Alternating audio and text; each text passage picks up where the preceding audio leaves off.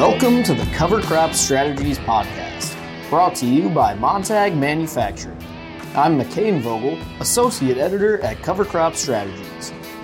In this episode, I sat down with Ben West, Executive Director of Farmers for Soil Health, and Ryan Heiniger, a fourth-generation farmer and Executive Director of Conservation Technology Information Center, otherwise known as CTIC, to chat about all the details of the Farmers for Soil Health program and what cover croppers need to know about.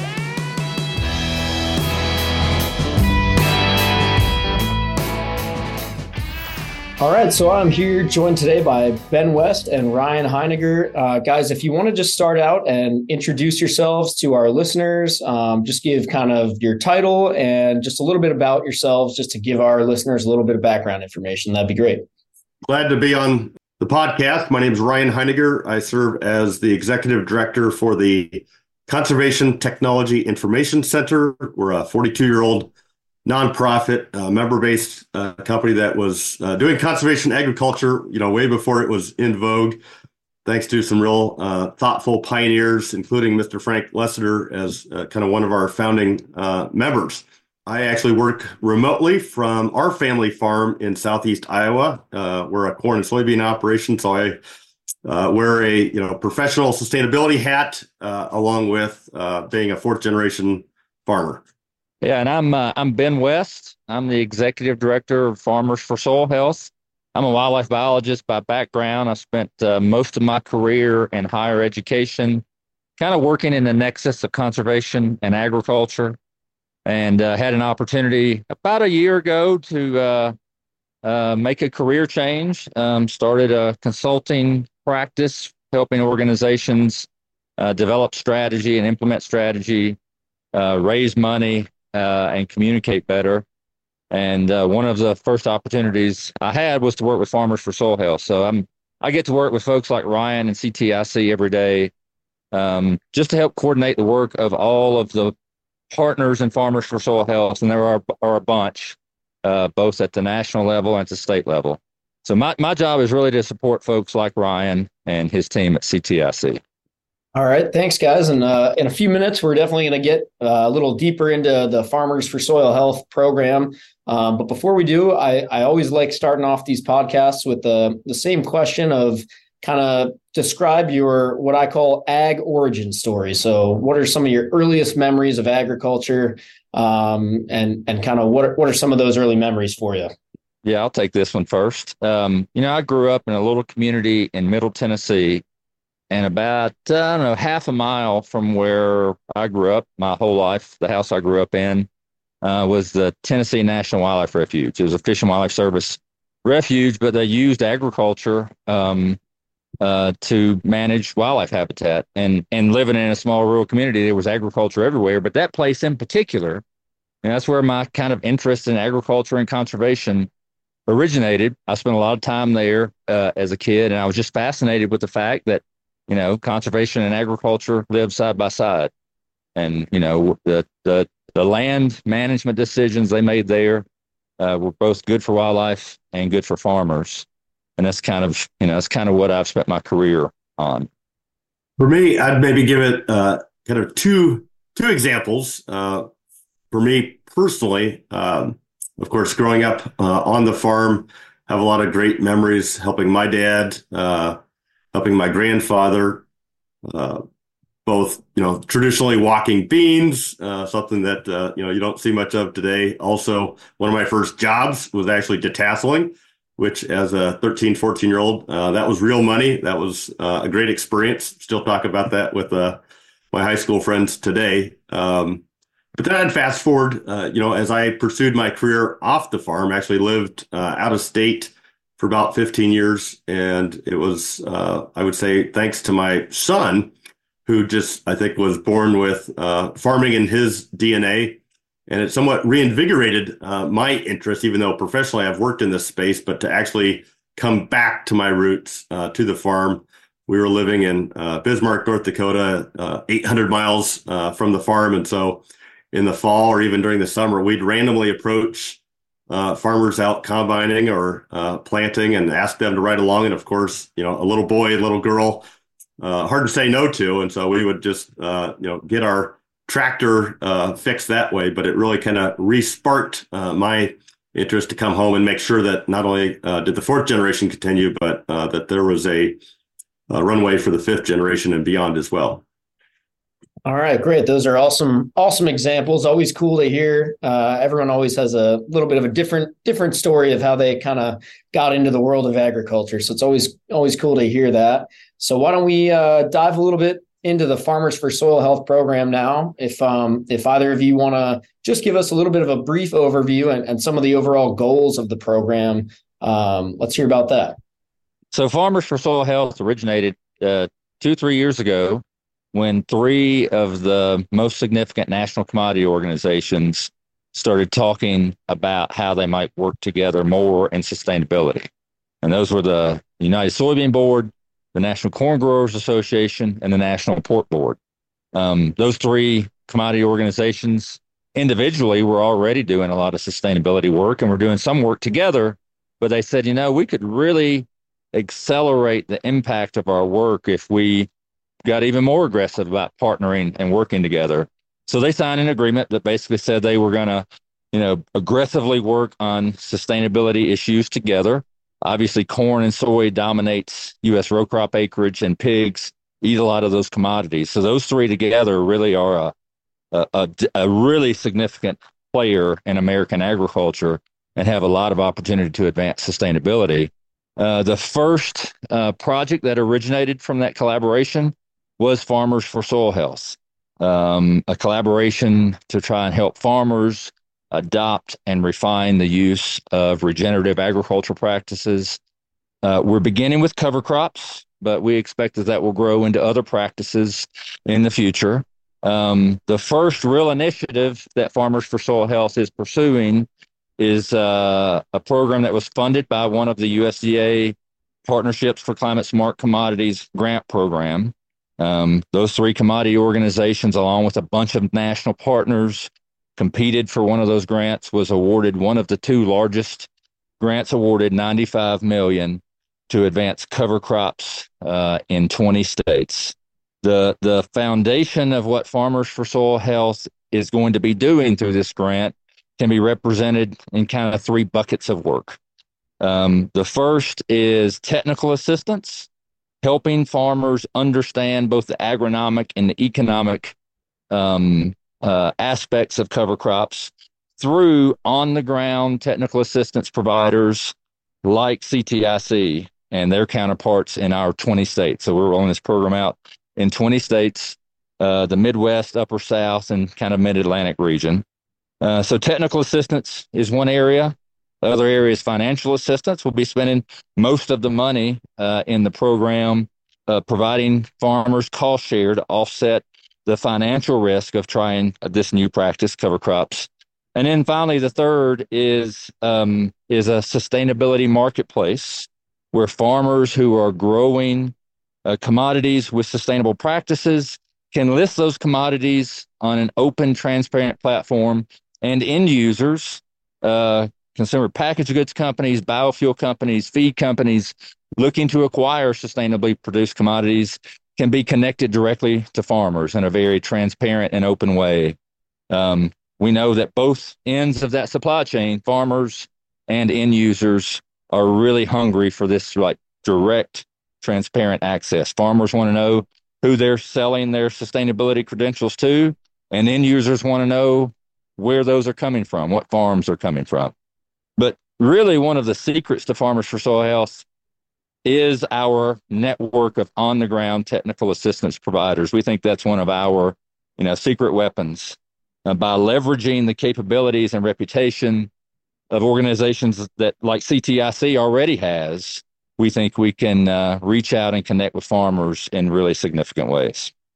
Great overview of the national level. And so where does CTIC fit into this equation? So I joined the organization in November of 2022, and right away was looking for both new programs, and I'm a little bit biased towards favoring partnerships that have a farmer-facing component to it, because that's, of course, where change ultimately happens, one kitchen table conversation at a time, so to speak, and have really built my career helping build teams to provide that increased technical assistance so that farmers do have additional resources to lean on. And so put out a call in a number of the states. Been mentioned, Farmers for Soil Health operates at 20 states, put out some feelers.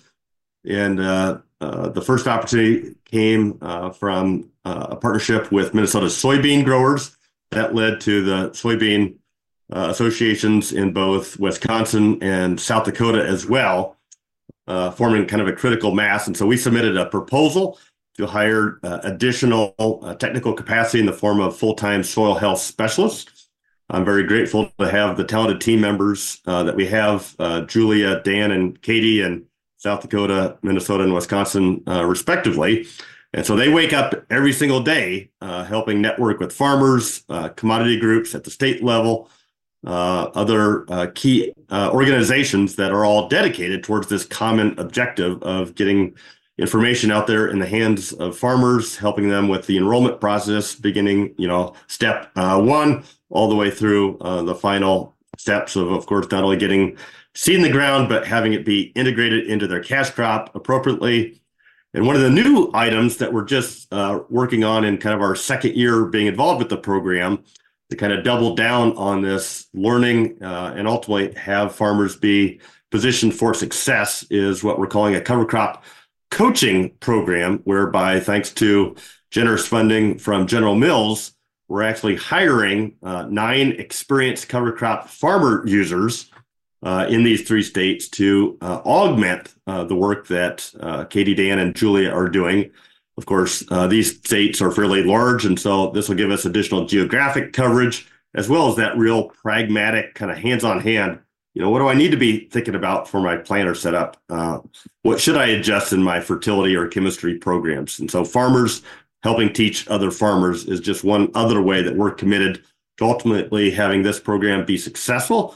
And my personal kind of challenge to the team and metric of success is, what do the farmers do in year 4 when the program, either continues or perhaps isn't available? Are the farmers positioned for success because they've seen the benefits start to accrue, they've seen some of those yield increases, seen the soil change, and ultimately choose to continue it with or without any kind of additional financial incentives? We'll come back to the discussion in a moment, but first I'd like to thank our sponsor, Montag Manufacturing, for supporting today's podcast. Montag precision metering equipment is helping producers achieve their yield goals while saving on seed and input costs. For establishing cover crops, Montag's family of seed platform equipment adapts to a variety of major brand delivery systems that will conserve seed and nutrients along with soil and water. Explore new options for your production and conservation goals with your Montag dealer. Visit montagmfg.com or call Montag at 712-517-2775. And now, let's get back to the discussion with Ben West and Ryan Heiniger.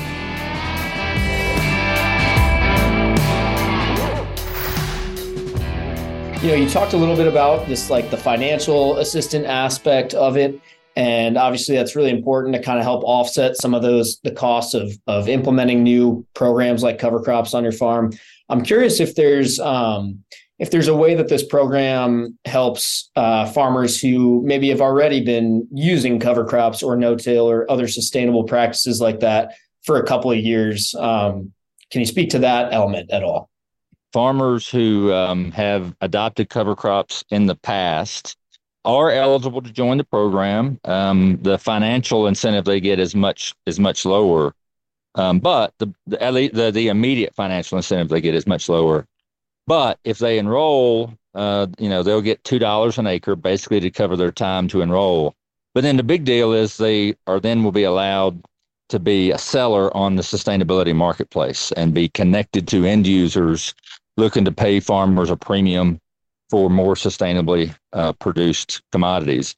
Right now, that marketplace, when the marketplace launches this year, it'll only cover crops, but we built it with the intent to have the flexibility long term to incorporate additional practices, because we know in the real world it's not just as simple as planting cover crops. So it'll be part of more complex and nuanced farming systems that include lots of practices that provide sustainability benefits, and we want farmers to be able to benefit from those, as well as the end users wanting commodities grown those ways.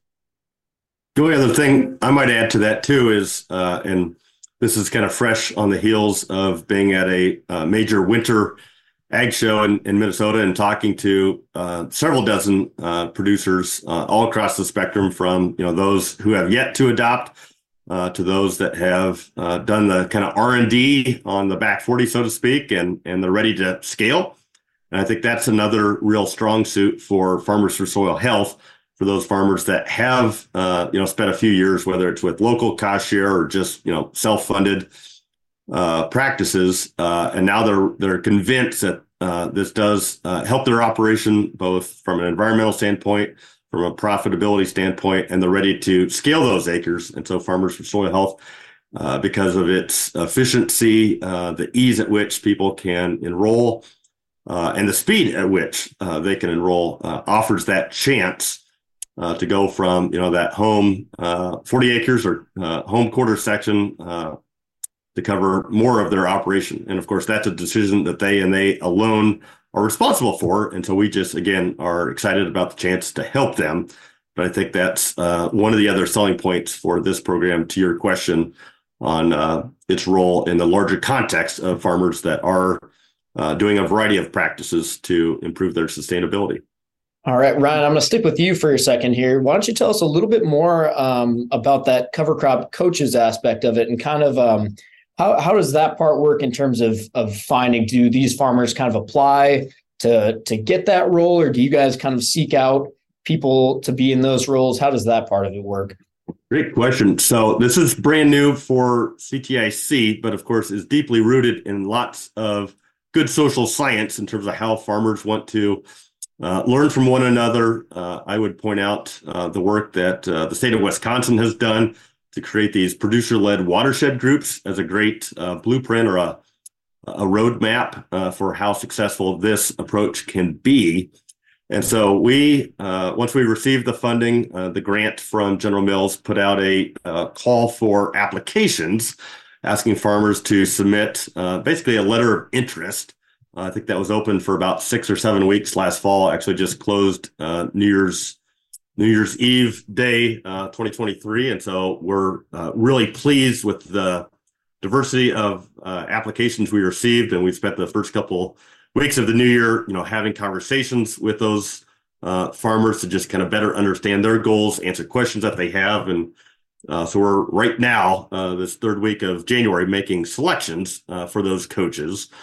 Because we did have more interest than what we've got currently to be able to fund, and hoping to grow this program not only in our 3 states, but I think there's honestly a national opportunity here as well, as we have unprecedented levels of financial assistance, but perhaps a shorter supply of folks with that technical knowledge of what works, what doesn't. So ultimately, farmers are more successful. So the workflow really is, once a farmer signs up into Farmers for Soil Health, whether it's through direct consulting that we're doing on the ground, whether it's through some of the national promotions that the commodity organizations are doing, or whatever the case may be. And then once they're in the program, we're going to have kind of a baton handoff temporarily from our full-time soil health specialists to these cover crop coaches, which will then visit the farm operations of the new farmers that have enrolled, and just literally, kick the tires, getting a sense of the equipment set up, again, to share that real practical, pragmatic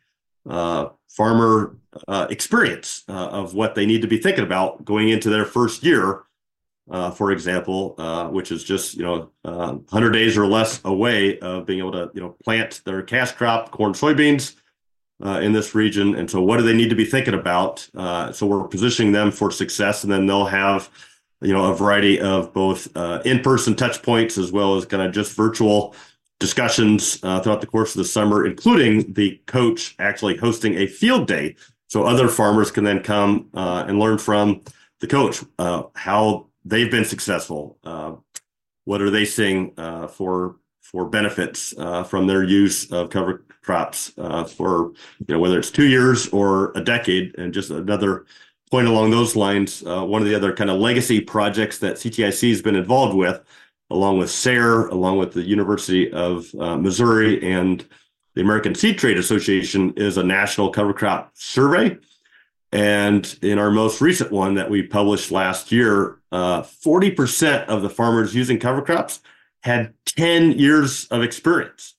So they've got a bachelor's, they've got a master's, they've got a PhD in using cover crops. What a great army of leaders and experts to be able to call on to help other farmers with less experience. Fantastic. Yeah. And then, Ben, I think I'll go to you for this one. Can you speak a little bit more to kind of the timing? I know you mentioned the sustainability marketplace aspect of it, planning to launch that later this year. What does kind of the big picture look like timing wise for, if you're a grower and you're listening right now, and this sounds really awesome and interesting, when can farmers kind of expect to dive headfirst into this? Yeah. So we launched our program last fall. Beginning September last year, farmers could enroll in the program. But really our first year was a very soft launch. We've had several dozen farmers and several thousand acres enrolled, but our long-term goal is about 1.3 million acres. So we got a long way to get there, but we expect this year to be a really significant enrollment year. Enrollment is open right now. If farmers planted cover crops last year or during the current cover crop season, they can still enroll those cover crops right now, or they can enroll for the following cover crop season, the 2024-25 cover crop season. But enrollment is open right now. Enrollment will be open for at least a couple of years. So farmers are interested, but they're not quite ready to enroll yet. They can just connect with us, engage with our state, with our technical assistance providers like CTIC, to start thinking about it. If they want to enroll this year, that'd be great. If they want to think about it a little bit more and get their minds wrapped around it, the enrollment will be open next year as well. All right. And another thing I'd like to talk about, just a couple more questions for you guys here. We interview lots of different farmers for the podcast too. And one of the things I've heard a lot about some of these past incentive programs is that, farmers feel frustrated with the ease of use of some of this technology and going through these portals. And a common complaint I'm always hearing from farmers is just that, time is so precious that they barely have time to kind of log on and read through all this stuff and search out these programs. So can either of you kind of comment on the ease that farmers might find using these tools and how complex or not complex this might be for them? That's a great question. The reality is there are a lot of cover crop programs out there already, but we have low adoption of cover crops. I mean, only depending on the data you look at, 6 to 10% of row crop farmers use cover crops every year. So a really low adoption rate. We've got to ask why, because there are cover crop programs out there, and there have been, like NRCS's EQIP program. Well, as we were developing Farmers for Soil Health and talking to farmers, we realized that money was an important decision for many of them, but it wasn't the only decision, the only thing factoring into their decision. As you said, a lot of the programs that exist now are very complicated. So our intent with Farmers for Soil Health was to build a system, a platform that removed all of the barriers of complexity and difficulty in letting farmers enroll and verify that they did, in fact, enroll and establish cover crops. It'll take farmers way less than an hour to enroll in Farmers for Soil Health. Depending on how many fields they're enrolling, they can enroll in 10 minutes or less, potentially. All of the verification is done remotely via satellite. So literally, it can be as easy for a farmer to participate as spending a few minutes enrolling, establishing cover crops, and then getting a check the next spring after we verify through remote sensing, through satellites, that they established a cover crop. We pay a little less than some of the other programs, but we're compensating for that by making a very, very easy system to manage and navigate. That's very well said. And the only other thing I would add to that is just to echo it or kind of validate it from my perspective, both again as a farmer as well as part of the partnership, and having been involved with a lot of other programs as well. That kudos to the Farmers for Soil Health leadership team for having that vision of efficiency. Again, just pivoting back to being at the major farm show last week in Mankato, Minnesota, that was definitely something that was very much of interest once we started to unpack some of the details, that they could sit down and literally in a matter of minutes, not just apply, but essentially apply, and once they self-certify, be accepted in the program, be up and running. And to put an exclamation point on it, as Ben alluded to, if a farmer had planted cover crops in 2023 and did not have other, federal funds involved with those particular acres, they're still eligible to enroll for that first year through the end of February 2024. February 28th, I think, is the deadline. What a great example of flexibility and kind of, created by farmers for farmers type of a thought process here. I personally have never found a program that you can apply retroactively in this fashion. So again, hats off to the leaders for having that mindset and then driving it through, the first step all the way through when the paycheck gets sent out. Great. Thanks, guys. So, Ben, I think this might be another question for you. You alluded a little bit to some of the goals, numbers wise, but I'd like to hear you talk a little bit more about just kind of big picture. What do you guys think the scope of this thing could be a couple of years from now? What's kind of the goals for that? Yeah, really good question. And I think it's important. We get asked this question a lot. What is Farmers for Soil Health? And it's a little bit of a nuanced answer because it's at least two things. Farmers for Soil Health is a collaboration between the United Soybean Board, the National Corn Growers Association, and the National Pork Board to advance regenerative farming practices long term. That may lead to many different initiatives in the future. The most immediate initiative is that we talked about is this USDA Climate Smart Commodities Grant. That grant is focused on cover crops, and that grant is designed to help fulfill a larger goal of Farmers for Soil Health to drive adoption of cover crops on at least 30 million acres of row crop land by 2030. We think we'll get there pretty easily. We're not the only folks doing work in cover crops and other sustainable farming practices, but we think we can be one of the major influencers in rapidly increasing the adoption of this particular practice right now, cover crops. All right. And then maybe just a final question here for both of you. We'll end on kind of a nice positive note. What's one or two things each of you have really gained from this already? I guess to reword it, maybe what's been the most rewarding part for each of you working on this program? I got to meet Ryan Heiniger. I got to meet Ben West. Now, I'll say this, Ryan, and you can tag in. I think it's been really rewarding and a lot of fun to work on this on a project that has such scale. I mean, you have three of the largest commodity organizations in the country leading the program, but we have partnerships and collaborations all the way down to the county level, providing boots on the ground support to farmers. As much as we collaborate in agriculture and conservation, that kind of thing doesn't happen that often. To have this, all the way from the national level down to the most local level, have a dozen organizations involved in helping farmers farm more sustainably and increase their financial bottom line and be prepared for the future. If you're interested in conservation and agriculture, it doesn't get much better than that. Great. Thanks, guys. Before we end here, anything I've missed here? Anything else that you guys like to add to the conversation here that you think is important? If farmers want to know more, of course, they can reach out to their local, state commodity organizations. But to find out who the point of contact is for your state, our website is a great resource, www.farmersforsoilhealth.com, all one word. And there'll be a list there of all the states involved in this first initiative and who you can get in touch with in those states to learn more.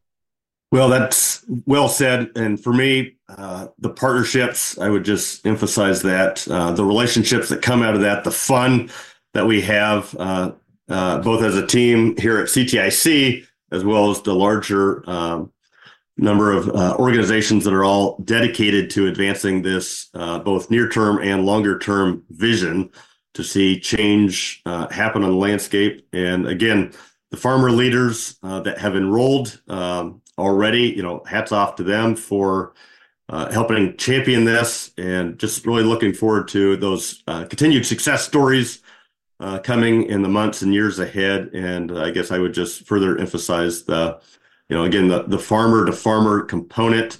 I think we're positioned for success there, not only in the 3 states, but across the region, because we are living in a wonderful time relative to the financial and technical resources that are available. So, for farmer listeners, if you've been, thinking about taking some different steps, whether it's recovery crops or the larger suite of conservation practices, there has never been a better time. So, reach out to us here at CTIC, visit your local soil and water district, talk to your state, your national commodity organization as well, and take those steps. And we're here to help.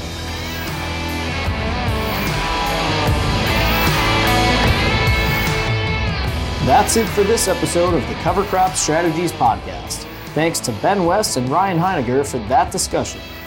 The full transcript of the episode, as well as our archive of previous podcast episodes, are available at covercropstrategies.com/podcasts.